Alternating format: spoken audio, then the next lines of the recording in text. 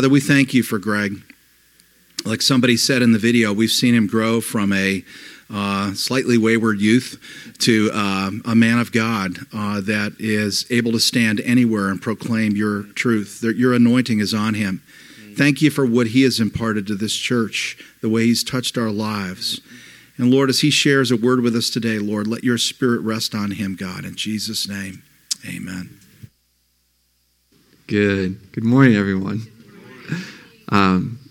You must all know that I've told you multiple times that I cried at the movie WALL-E, so you can imagine what that did to me. I'm a little boogery, but thank you guys so much. It's true. It's a baptism right here.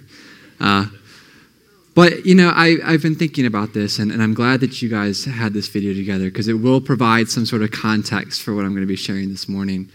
And it's one of those things where when you go to deliver a message, you really want it to be the Word of God, and you want it to be so much of what the Lord is doing, and there's that line between preaching and teaching and these different expressions of the gifts. And I was struggling with this because you never really want to make it all about you, but today it's going to be about me. So we might as well just get it out in the open because it's my last day, so it's going to be about me. It's going to be about me through the lens of the work that the Lord does. And I want it to be an encouraging message. I want it to be one that is transparent. I want it to be one that challenges. And we'll kind of skip around through Scripture a little bit to kind of illustrate things that are happening in my life and hopefully in your lives too. So I'm glad that it's about me today. So Lord, I pray, God, that we as a body and as a family can just experience you. God, where your presence is real and your love is real.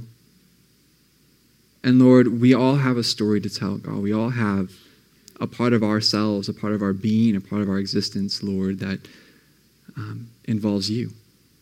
God, our very existence involves you. And so, Lord, I ask that as we explore Scripture, as I share my testimony, as your word goes forward in power, Lord, I pray that you would change hearts, God, that you would encourage the people of this church, that you would encourage those who are listening elsewhere.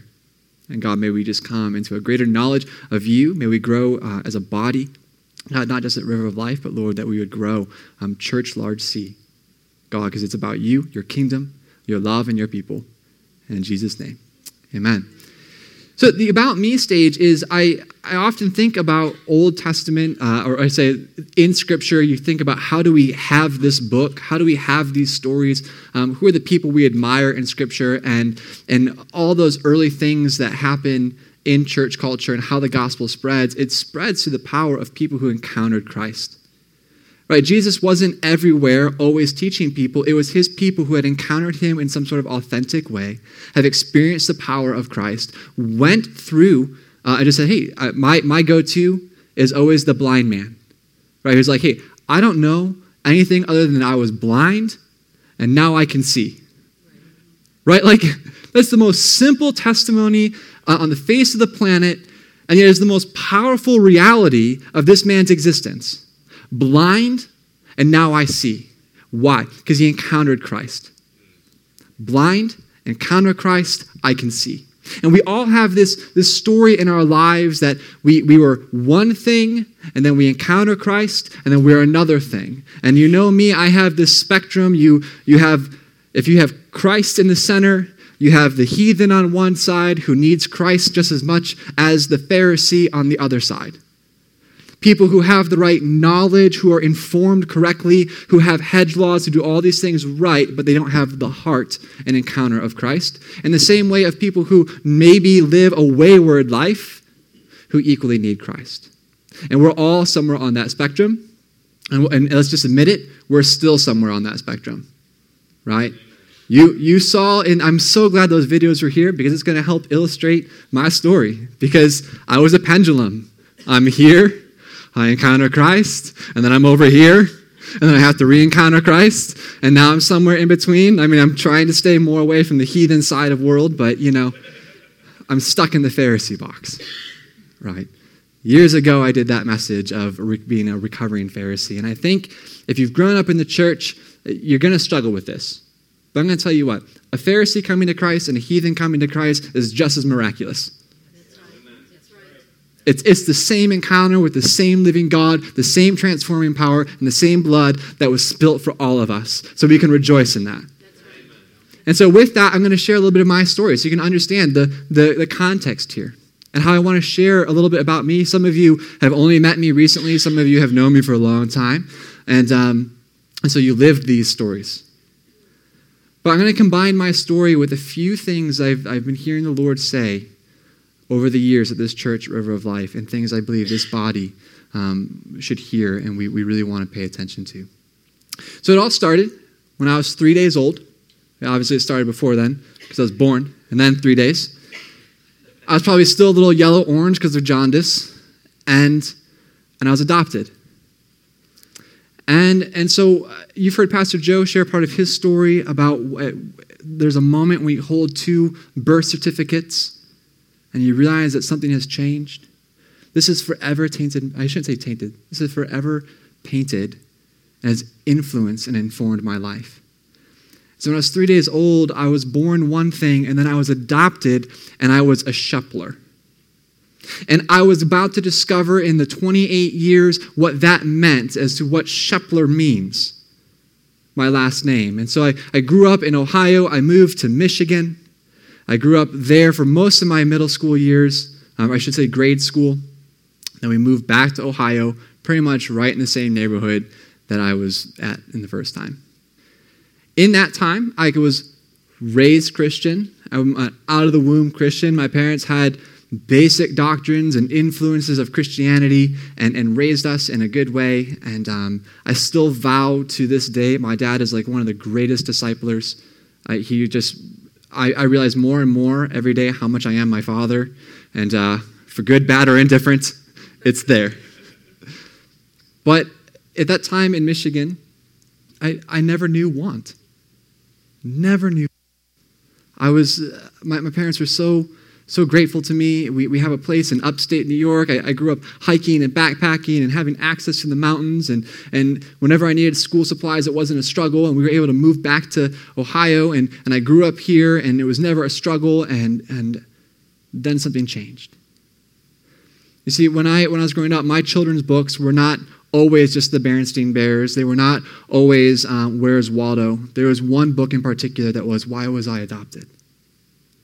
My parents made sure that they would let me know from as early as I could understand that my adoption had nothing to do with me being hated. It had nothing to do with me being disliked. It had nothing to do with me not being wanted. It had everything to do with a transaction of love.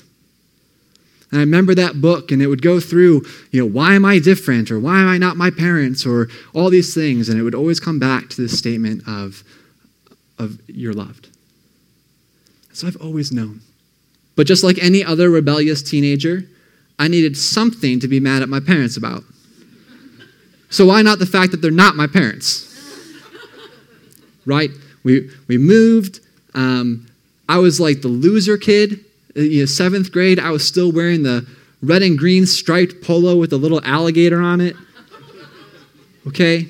I was not, right? I was not popular by any means. And so 8th grade, it became, I'm not going to be bullied anymore. I'm not going to be picked on anymore. I'm going to be angry at something. I'm going to be angry at everything. I became someone who desired death more than I desired life. I didn't want to live. I didn't want to be adopted. Right? Here I was. If we've been talking about the story of the 2 sons, or the parable of the 2 sons, and I had it all. And pretty much I was like, you know what? I just wish you would die. I want my inheritance, and I'm out of here. As much as a 13-year-old can say that. Okay? But you know that angst that's there. And so I began to rebel, and I was distant from the Lord, and my parents, there was a pastor at another church who ended up leaving that church. My parents really liked him, and so they weren't so thrilled about the change, so they started church shopping. And then during the church shopping stage of life, I stopped going, and then my parents eventually found River of Life.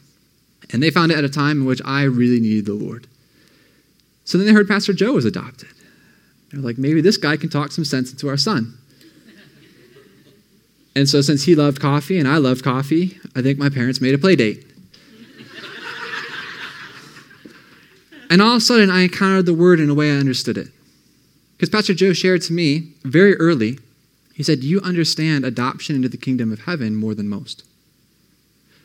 Because as a Shepler, I had inheritance to things that I didn't deserve. I had inheritance to things that I had no choice over. I just had to accept the love, and all of a sudden, I had access to all things Shepler. I was in Shepler. Just as when we are in Christ, we have access to enormous amount of resources. And all we have to do is accept it. Right, here I was, and this is the thing. I so fought my parents because of some sort of deception in my mind. And yet, in the same parallel, we reject our adoption to Christ for some sort of deception in our lives. So all of a sudden, this started to make sense. You know, it also helped that, I started going to youth group before I came on Sunday morning because adult church is just scary. And there was one fine image of God in youth group. So when you chase a girl to youth group, that's what happens. You go from here to encountering Christ, right? And that's what happened. That's what happened. My life started to change. In high school, I became someone who desired life in the direct proportion in which I began to accept the love of Christ. Because the love of the Christ is life. The Word is life. The blessings that you get from life and this temporal existence is part of your family. This all comes from a verse in Revelation 12:10 where it starts saying, it's talking about the casting out of the dragon. It says, by the power of the blood and by the testimony. The testimony is the most basic thing that we have. No one can take it from you. It's like your birth date, right? No one's going to take your birth date from you. And you know what? You don't even have to argue your testimony. I was blind, and now I can see. If you want to argue with it, that's great. But you know what? I was here, and now I'm here. That's it. And testimony and testify are these great words because they're evident. It's proof. When you go into a courtroom and you have a testimony or you testify on something behalf, you're saying, I'm providing evidence for. Yeah. I'm presenting a truth. And so my truth for you today is that I encountered Christ and my life was changed. And I understand adoption. We all have that story. To some degree. We've been talking about this idea of adoption. We've going through Leif Hetland and the orphan spirit. And this is why as I look through history and the church history, our church, my time here, and in preparing some of this message, just sharing a little bit of context of what it's like to be adopted. There are a few messages in the past that the Lord brought to my mind. I believe the Lord is speaking very clearly. And the first thing is we really, really, really just need to meditate on the love of Christ. I don't think we really fully understand. I didn't understand until after rejecting my parents' love. And then growing older and maturing and being away from my parents and kind of coming back to my parents. Now my parents are in Charlotte, and I'm going to be in Australia, and life takes on a whole new perspective. Which I'm so thankful for all the people who said, you preach well, but you need some experience, bro. And I'm getting it. I'm starting to understand it a little bit more. But one thing never changes is the fact that you are adopted into the kingdom of Christ. That doesn't change. You can try to reject it, and the Lord can say, okay. But when we understand the access of what it means, it changes our lives. My adoption into the Shepler family changed my life. Other than today, you'll typically find me barefoot or wearing hiking boots. That's a product of my adoption. I grew up backpacking. I grew up outdoors. I had parents who Still kind of believed in the come home when the streetlights come on, right? That's just how I was raised, kind of bridge that generational gap where I still am told to go out and do things. But so much of who I am is a product of my adoption, and so much of who we are in Christ is a product of our adoption. In fact, everything we are in Christ is a product of our adoption. And so when we explore what that means that we're adopted into the kingdom of God, it will inform then how we live. It will inform how we treat others. I was sitting at probably one of my favorite things in the world is hot pot at the Van Geese. If you don't know what hot pot is, it's a wonderful social meal, and it's great. There's a thing of boiling water in the middle of the table. There's more food than you can ever think about eating around it. It's raw. And then you add this food into the hot pot, and you let it boil, and you talk, and then it's done. And everyone reaches in, and they grab what they want, and you eat it. And then you throw more food in, and this just goes on and on and on and on until someone wheels you out. And during that conversation, I mean, I felt, we all know Sarah. I'm just going to throw her under the bus here. Man, I felt so fed and so loved, and really just beyond my capacity of eating food, she made me eat more. She just wanted to be a mom. She was an excellent mom. And she shared something that night. And it comes out, it was Romans 13:8. And we were just talking about what motivates Paul. And Paul writes, essentially, he sums it up and he goes, let no debt remain amongst one another. So Paul is first addressing this idea that when you live a Christian life, you walk as men and women of integrity. Right? There's no debt. That you handle your business well, you handle your relationships well, you give no reason for offense or excuse or a stumbling block amongst one another. So that's part one. Then he says, if there is to be a debt, let it be the debt of love for one another. That's the debt that should remain. And I believe so firmly that what motivated Paul to do all that he did was that he realized that because of his adoption in Christ, because of this access to love that he didn't deserve, because of this access to the riches of the kingdom of God, his debt remained to every person he encountered love for them. That's what drove him. I believe so firmly that love for God and that love for others is what totally motivated his entire existence. And so we look at this. I think it's out of... I think it's the greatest commandment. It can be found in Matthew, and it's also in Mark 12:28. But Jesus has this moment where people are challenging him. He says, what's the greatest of all the commandments? And essentially he responds, and he says, all of the law of the prophets, all of the Old Testament can be summed up in this. To love God with all your heart, mind, and soul, and to love others.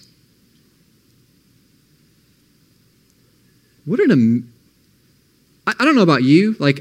Sometimes I'm a little bit like Paul. I want to let you know I'm going to be finishing my master's in Christian ministry the day after I leave, and I'm going to be graduating with honors. Oh, yay. Thank you. Thank you.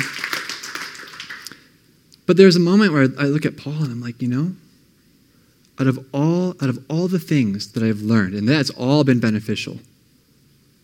It can make you here. It can make you in the Pharisee world a little bit. You can get a little big-headed. But at the same time, it really comes down to love God and love others. And Paul says this. He goes, I was the Pharisee of all Pharisees. Right? He knew all the teachings. He knew all the right things. He knew how to walk the walk, talk the talk. He was raised as a man of God, but he didn't know the heart of God. He didn't know the adoption of Christ. He didn't know what it meant to be in that will, if you will. He thought he was doing right. And I believe that every one of us, if you find yourself kind of on the Pharisee world, just as one who is still recovering from that space, trust me, you need to understand your adoption more. You need to understand the right everything. I would just start there. I would honestly start with love God and love others. The clearest portrayal of the gospel is that. And you will understand love God, love others, the more you understand your adoption in Christ. And so it's really important. It may sound elementary. You may say, oh, I know I'm adopted. I know that I belong to the Lord. I've been there. But there's a difference between I know I'm adopted by the Lord, I know I'm beloved, and I know I am accepted. But my question to you is, do you feel loved by the Lord? Do you feel accepted? Not making your Christianity about feelings. But we know what it's like to be in a place when you don't feel accepted. Right? So when you're in the presence of God, if you feel unaccepted, we've got something to work out. And so this message is what we're talking here, what Pastor Joe has been talking about, and this is kind of what I'm stringing along here, is that I can remember Pastor Joe a few years back. He was preaching a message. It was from Revelation, and it was from the Ephesians church, who did well. In this prophetic example of what's happening in the Ephesian church, there are commendments to the Ephesian church, that they're doing well about staying to the truth, that they're doing well about expelling those who has false doctrines. They're doing well about accurately discerning the apostles.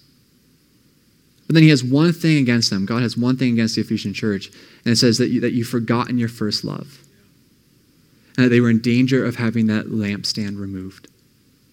You fast forward a few years, Dinah had a message about first love. And then we transition into this concept of adoption. It's the same thing. I think as a people, as a church, as individuals, heathen or Pharisee, we need to come back to first love. And that starts with understanding what is really ours in Christ. And sometimes it's easy. I mean, I wish I could tell you that there was a way to do this, like you can just, Lord, make me feel loved by you. Sometimes that works. Sometimes I feel I've known people who just had a baptism of the Lord's love. Sometimes we have to do some house cleaning. Sometimes you have to be broken like David, and you say, Lord, examine my heart. I'm willing to change everything because I want to know and to feel your love. And so I want to encourage and challenge everyone. If you're tired with trying to earn the Lord's love, stop trying. Stop striving. It's given to you freely. I live part of what we read in Scripture where it says, if you leave mother, father, brother, sister on my behalf, you gain so much more of that. Part of my access as a son of Christ is the family of Christ. I have never experienced that more than here. The river of life, of part of Messenger. And that's not just me. That's not, oh, Greg, that's great. You have that access because you're on staff or you're part of this or part of that.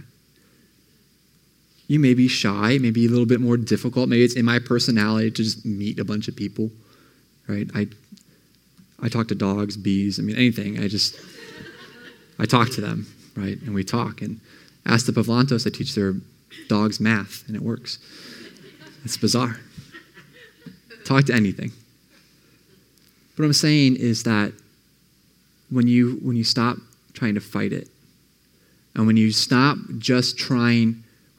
agreeing with it, and you start owning it, it changes it. Does that make sense? And this is going to be like the last example, and then I'm going to pray, and we're going to have blessing, and we're going to eat cake. Wonderful Sunday. My buddies and I own a small business, and we would go to festivals, and people would read about what we're about. They would read our literature. They'd be like, oh my gosh. Like they would look at us and talk to us for a half hour and say, you guys are going to change the world.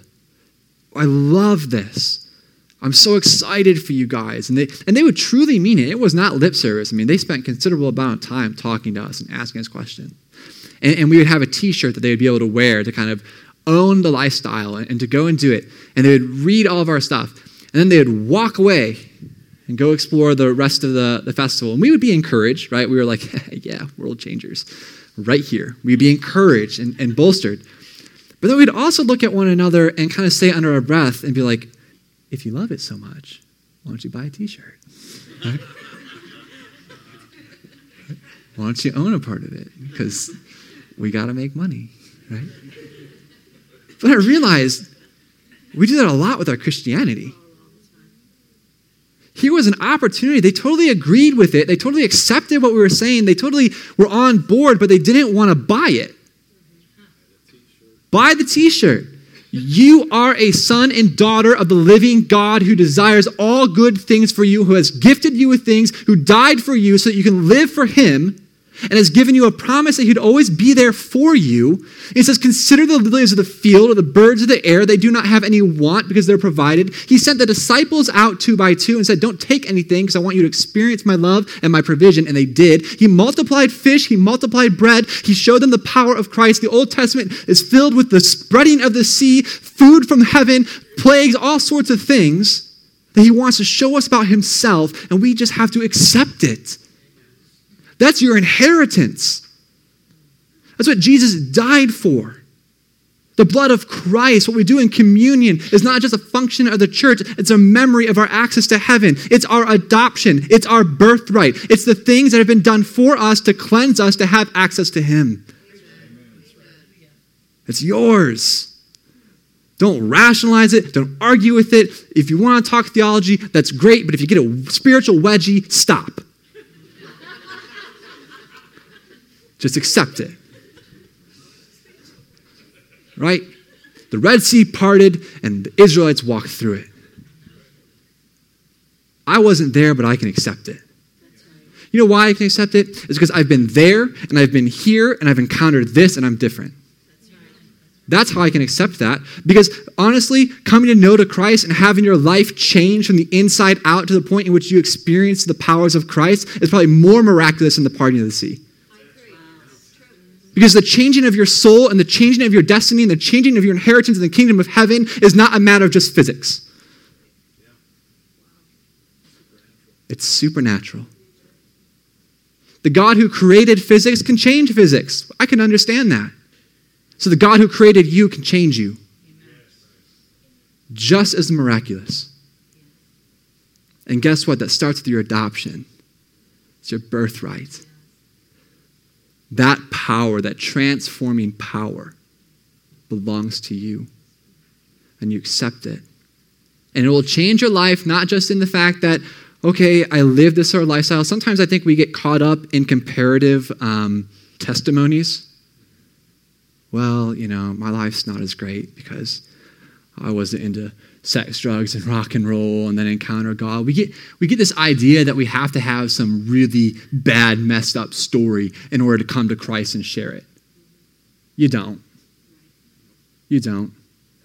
And I promise you that the sooner you accept Jesus Christ and you go on mission with him, you'll have a different kind of testimony. You'll not only have one that has changed, but then you'll have like, hey, we were at this place, and we saw a dead man get raised to life. That's just as much of your testimony. I mean, if you were there and you saw that, amen, share that. I want to see it. So what I'm saying to you is that it doesn't matter whether you were way on one end or the other, but you came to Christ. And that's a miracle. And I have long said that out of all the miracles of Scripture, the real miracle is like the disciples walking in unity. Like that's a power and a statement of them coming to accept Christ and understand that, all right, we're a family. We're not always going to get along. But you know what? We serve the same Father. We serve the same Father. And he has good things for you. So I want to challenge you. Don't lose your first love. Don't. Don't lose the old passions. We know the enemy wants to come, steal, kill, and destroy, and he does that in many ways. I'll tell you right now, one of the ways that he attacks many of us is he steals our time. He steals our time from the Lord. When you really love someone or something, it gets a priority of time. Okay? The deception is that I don't have time for God. What you say there is I don't have a deep love that prioritizes this time for God. I'm guilty of this. I'll just stand as transparent as anything. And you might be frustrated while you're trying to read Scripture and getting nothing, but just persevere. humble your heart, accept his love. And the second part is to love others. I think the American culture can learn a lot in loving others. And I think we all understand what I'm saying there. Understand that we live in the times that it talks about in 1 Timothy. Those end times, they'll be lovers in themselves. They'll have a form of godliness but deny its power. They'll be greedy. They'll be angry. They'll be slanderers. I think that's kind of the time we're in. You walk into any public place, that's what you're going to see. But when we first accept the love of Christ, we'll love everyone. And I think that's what motivates Paul. He understands his adoption. He loves God. And then it's his debt to others to love them. Why this all ties into my narrative is because I have a tangible way of understanding adoption. Very early on, I realized I didn't deserve anything that I had in Shepler, which is why something like going to Australia, which I'm about to kind of give you the quick synopsis of what's happening here. And this is not a look at me sort of thing. I own pots and pans, winter clothes, and some hiking gear. Like, that's all that I have to my name right now. Because I realize that my inheritance is more than the stuff that I have in Shepler. And so I'm motivated by not the stuff I have. I'm motivated by a deeper love for Christ and a love for people. And again, that's not no comparative anything here. But I start to understand how the members in Scripture could sell their stuff and go. They understood this adoption. And the Lord can call you to different things. And so as you all know, I am leaving, and it's going to be hard. This is my family. This is my tribe. These are my people. And I'm so blessed and fortunate to be sent out by you guys. Honestly, from the first thing Greg said on the video, like, I already lost it. I walked in today came walking in this way, came around, went into the lobby, saw the cake, got happy. Saw a crying kid, saw Kendall. I just walked over, I said, Kendall, what's wrong? You're leaving.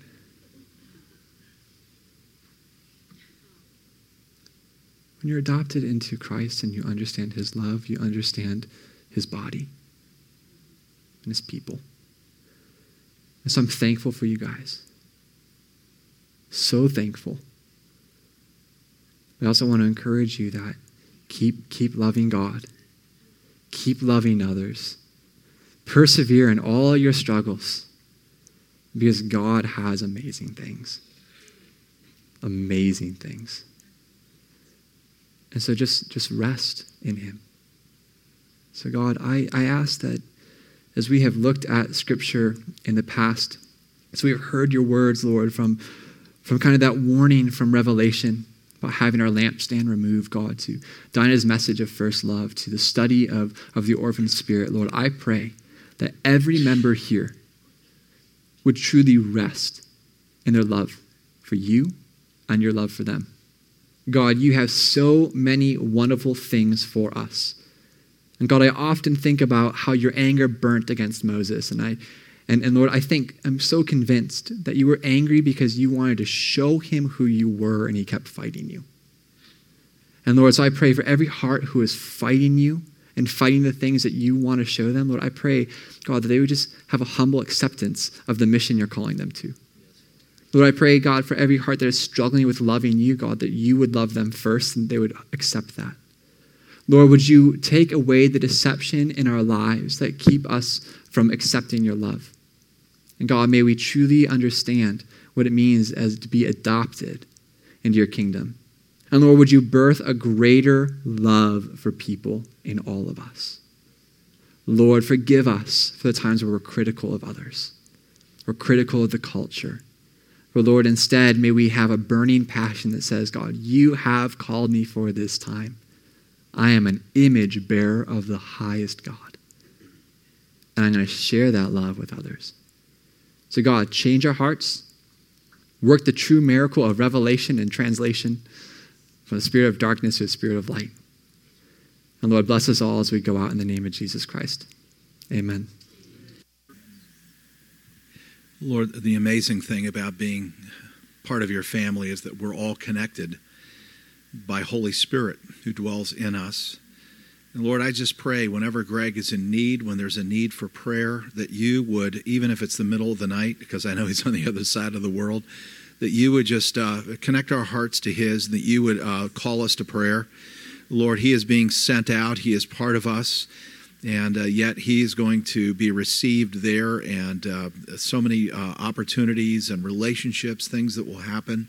Lord, I just pray that you would go before him now. I pray that you would be with him in all that he does, that you would give him favor, that you would open doors for him, Lord, that you would open up relationships. There are decisions that he will need to make in the days to come, and I pray that you'd give him a clarity of heart and mind to know exactly what you are saying to him. I pray, Lord, that you would bring him back next spring, Lord. I know before he gets deployed again that he'll be back with us, and I just pray that between now and then you would do amazing things in him and through him. Lord, you have put your anointing on him. I pray that signs and wonders would follow his ministry, Lord, that as he prays for people, as he shares with people, that your power would be there to transform lives. And I just pray that you would continue to grow him in the faith. Lord, we thank you so much for him, and just bless us now, Lord, as we part. I just pray, Father, that that connection of love that we share would continue to be there, even over the distance. In Jesus' name, amen. Hallelujah.